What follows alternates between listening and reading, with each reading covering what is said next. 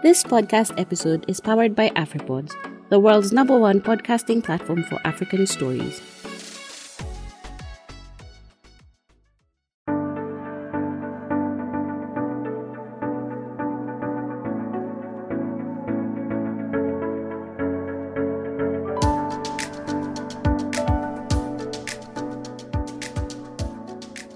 So far, we have talked about ethics in AI and how we should combine fairness, trustworthiness, and safety when building AI systems.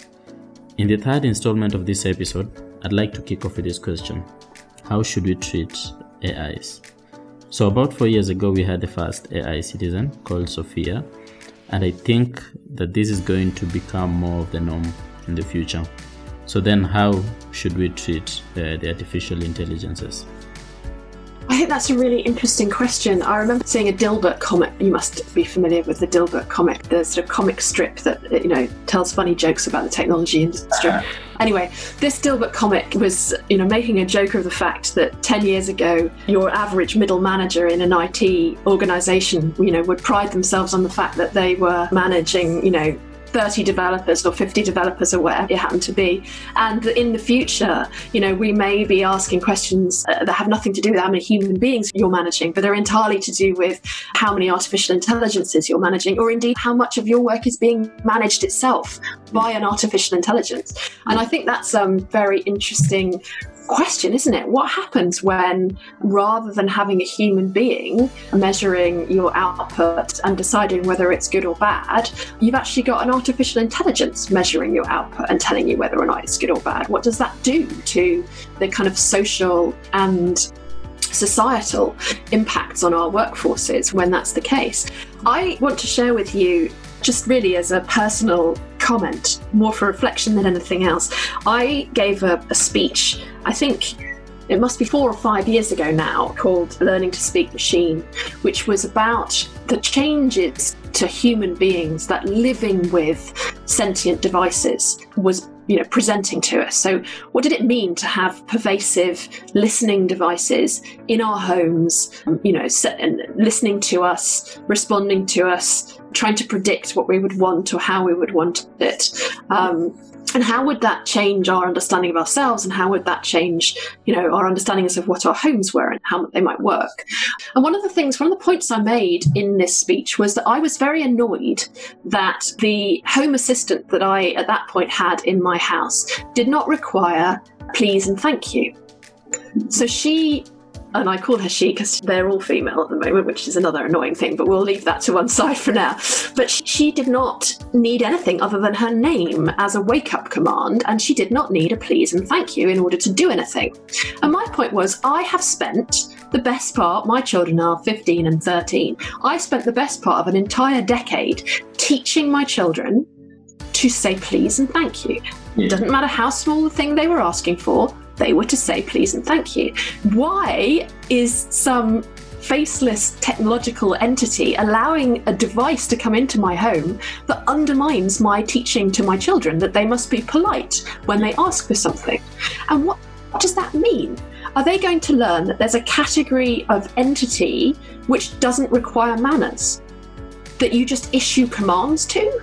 So now what starts to happen when, another lovely example, we started to see about 4 or 5 years ago, the first examples of children in, when you are a small child in school and you get confused, and instead of saying your teacher's name, you say mummy to the teacher. You put your hand up because you want something and you mistake who is an adult in authority and you say mother instead of saying, Miss, whatever her name is, Miss Smith. And it's very embarrassing if you're 4 or 5 years old, but it happened.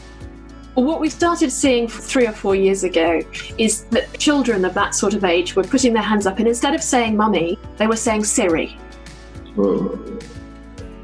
So now, where are we? Because now I've got a sentient authority device, which I don't have to say please and thank you to, that I'm now confusing for my teacher.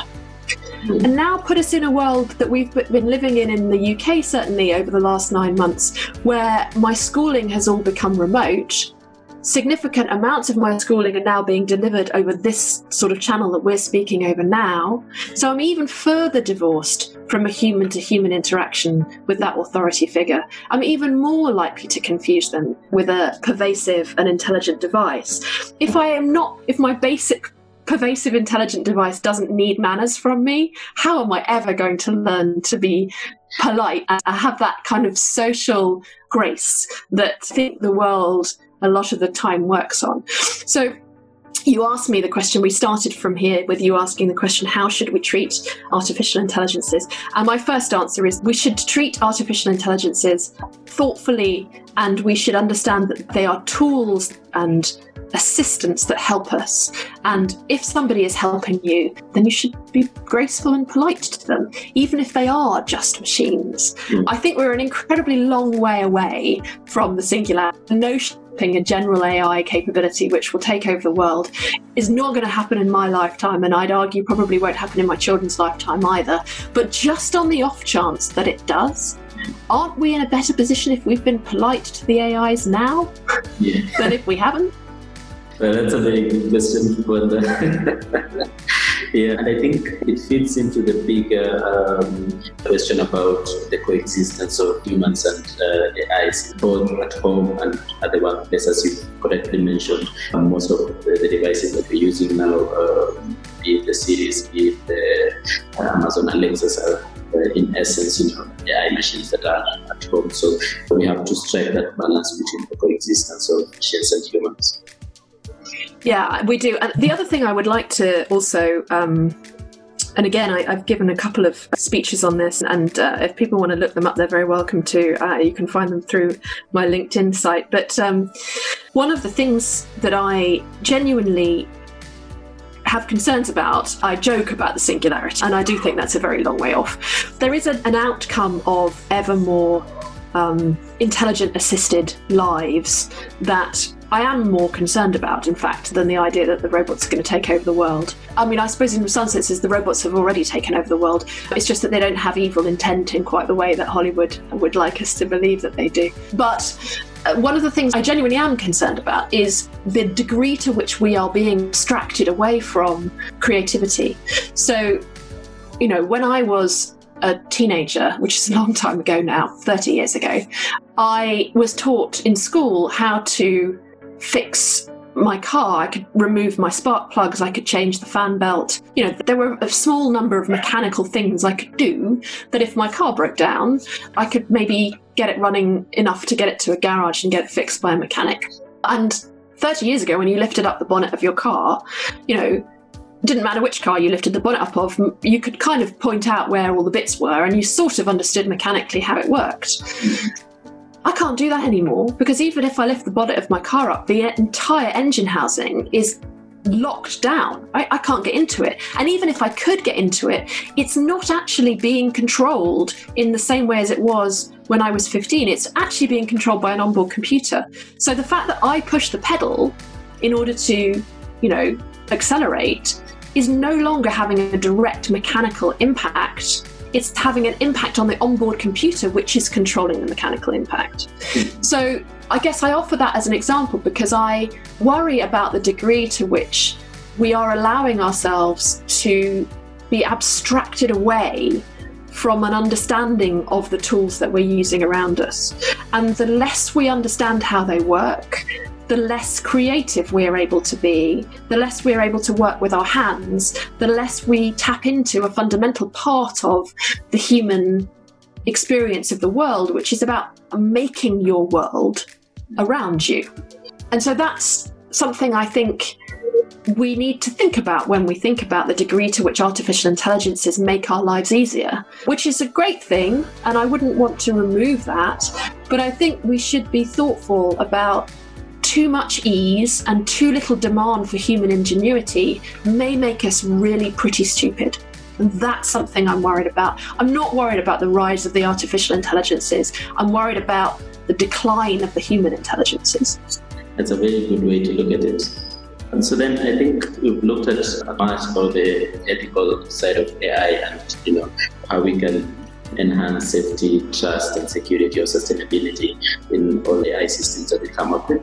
So then I'd move on to look at now the applications of AI. First of all, in just summarizing or highlighting some of the applications of AI that we have seen in the COVID world during the pandemic, because there have been a lot of good use cases of AI in challenges that are being posed by the pandemic. So maybe let's highlight a few of that, and then we look at now post-COVID, given that lots of things are going to change, supply chains, how we do business, even meetings and education. How is AI going to be applied in a post-COVID world from your own point of view? I mean, I think in the context of, and I'll just pick a few examples that I think tie back into this question of ethics and trustworthiness and safety. So I think one of the fascinating contexts here is the degree to which artificial intelligence potential can be constrained, rightly or wrongly, and it very much depends on the way that you think about this, by the ethical normalities of where you live. Okay, so if you think about test and trace techniques around the world, the degree to which governments and health authorities and the general populations of different countries around the world have responded to the idea of using a combination of their mobile device, geosensing, and some kind of artificial intelligence to be able to map and implement containment policies for the spread of the virus.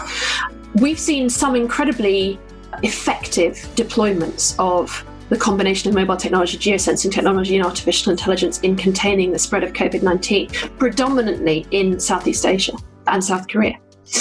But one of the reasons that they have been so successful is because the ethical position in terms of constraints placed on individual freedoms by the governments and health authorities in those regions prioritizes the society, the impact on the society, over the freedom of the individual. And so it's ethically perfectly acceptable in those territories to have a combination of the government and the health authority surveilling you through your mobile device and understanding where you've gone and who you've been in touch with in order to protect the society from the spread of the disease.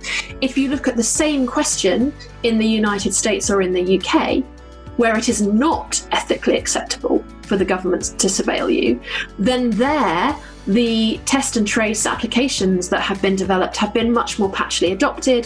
They have been much less successful. They have seen a degree of being overwhelmed, or in some cases in the States, they don't even exist, right? So there's a very interesting challenge there that whilst the potential of AI is huge, its ability to live up to that potential has to be delivered in an ethical framework. And sometimes the ethical normalities make it impossible for the full potential to be realised.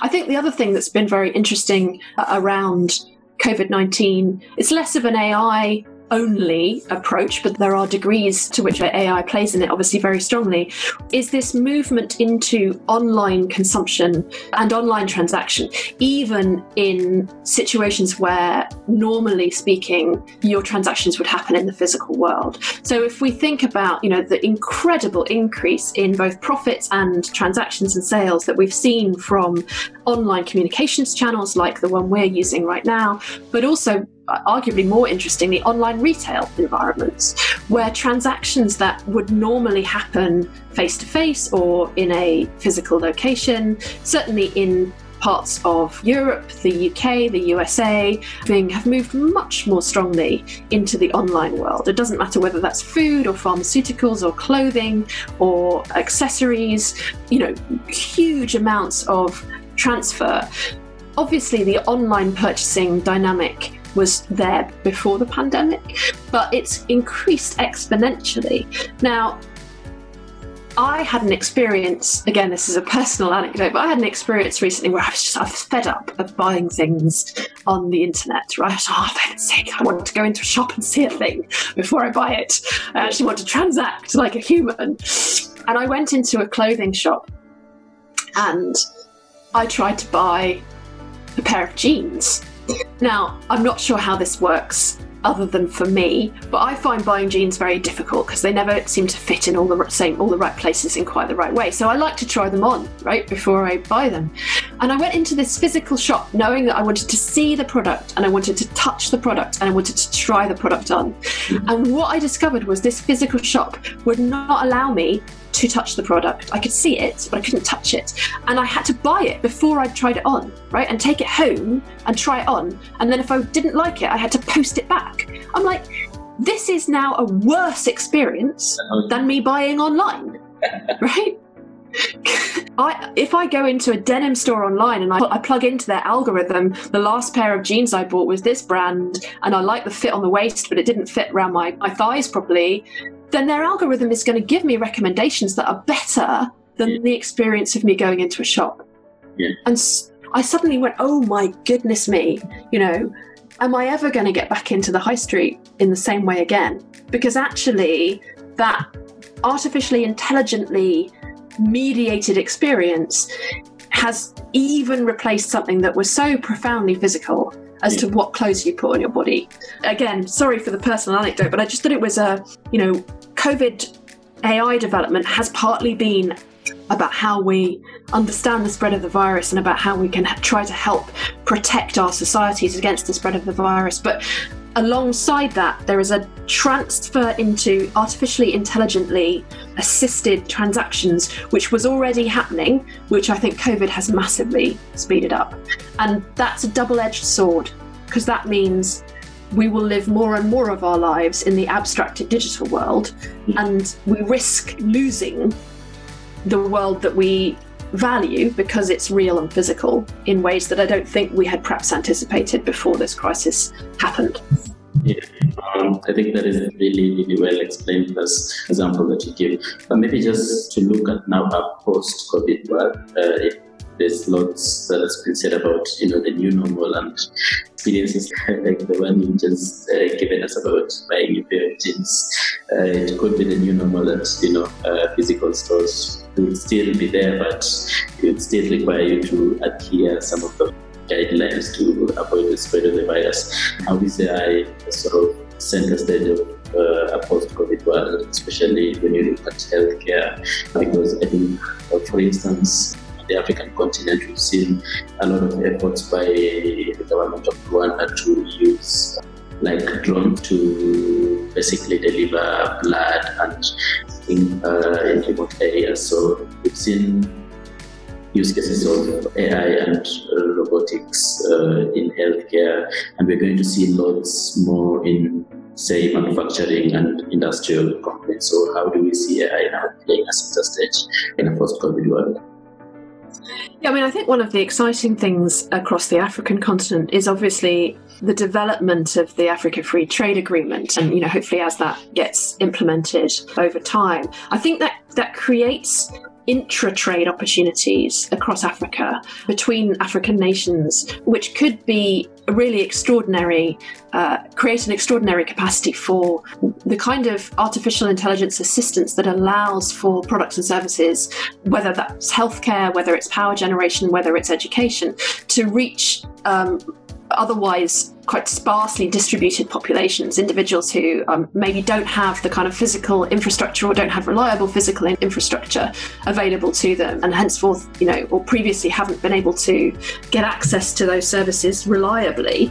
There's enormous potential there. I think it's very exciting to see how some African governments, particularly Kenya and Rwanda and Tanzania and Uganda, have been trying to take leadership in developing the kind of flexible and dynamic regulatory systems that are going to need to be in place to really take advantage of the combination of mobility technologies and artificial intelligence technologies, and indeed data-driven predictive technology. So I think all three of those things are critical, particularly in healthcare and education sectors. So that combination of mobility and being able to deliver goods and services, whether those are people-driven services or whether those are artificially intelligently delivered goods, using drones as you've suggested. I think mobility is critical because obviously the population in Africa is across the continent, notwithstanding large pocket of city-based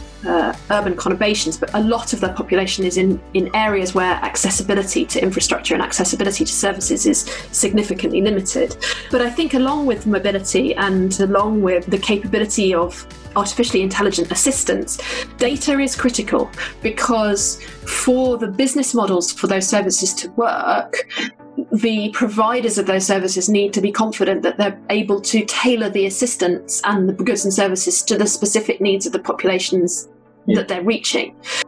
And so I think it will be very interesting how Africa as a continent approaches questions of data and data sharing. And we talked a little bit about this last time, but, how liberalized Africa's approach to data protection is, and whether or not that encourages, a very open capitalist free-for-all type market, or whether there are more controls placed around data protection, rather more in the manner of the European Union's approach to data, in order to protect citizens from some of the business practices of the more libertarian parts of the technology market. So I think it'll be very interesting to see, how the African Union takes some of that thinking forward, and how the continent and the leaders across the continent, the leading countries across the continent, respond to the opportunity there. Yeah, and I think that's interesting, because even as the African Union and Africa as a whole waits for the African Free Continental Trade Area Agreement to kick in place sometime next year, we've seen a lot of each individual country just going the mile to actually now put in place data protection laws, because I think South Africa now has a draft law for data protection. Back home in Kenya, we recently started looking for a data protection commissioner, so it would be mandated with coming up with laws to basically govern the use and the sharing of data. So I think it's thing that individual countries are actually putting in place that the mechanism to actually govern data, especially citizen data. And there will have to be some degree of harmonisation, both intra-Africa between the nations, but also outside with the territories, the regions. And we talked last time about the fact that there are kind of basically 2 or 3 different global models for data protection. And, as Africa exploits the potential for intra-Africa trade, then there needs to be harmonisation within the African continent. But obviously, simultaneously, African companies will want to look as well to markets outside of Africa. So there will also need to be harmonisation outside into those 2 or 3 big models. And I think that there is stuff to learn from the challenges between the models that already exist. And I hope that across Africa, data protection is understood as needing to have some degree of that harmonisation, because the concern will be that otherwise you'll have a couple of very fast leading countries that establish the approach, which may sit rather uncomfortably with some of the other regions, some of the other countries in the continent. And I think that could potentially slow down the progress of developing the kinds of solutions we've been talking about. I hope that that integration approach is being led with real passion and drive for the continent as a whole. Awesome. I think at that point we've come to the end of today's episode. I have really enjoyed all the anecdotes and your personal stories around ethics and AI. So maybe I'll just let you sum up this episode about ethics and AI, about what you would want the listeners to take home as the main points from today's discussion. Thank you, Eric. I suppose essentially we started off by talking about the fact that artificial intelligence ethics are part of business ethics, right? They're part of the question about how do we as organisations, and in the context of organisation I would include governments as well, but how do we as organisations understand what it means to be responsible 21st century organisations? And so I don't think that they should be treated separately from that fundamental question, but the specifics of artificial intelligence questions around ethical behaviour really stem into 3 key areas. The first being fairness. How do you make sure that differential outcomes offered to human beings are offered fairly? The second is trustworthiness. How do you ensure that a self-teaching algorithm is not suffering from algorithmic drift, that it's still doing what you expect it to do in the way that you expect it to do it?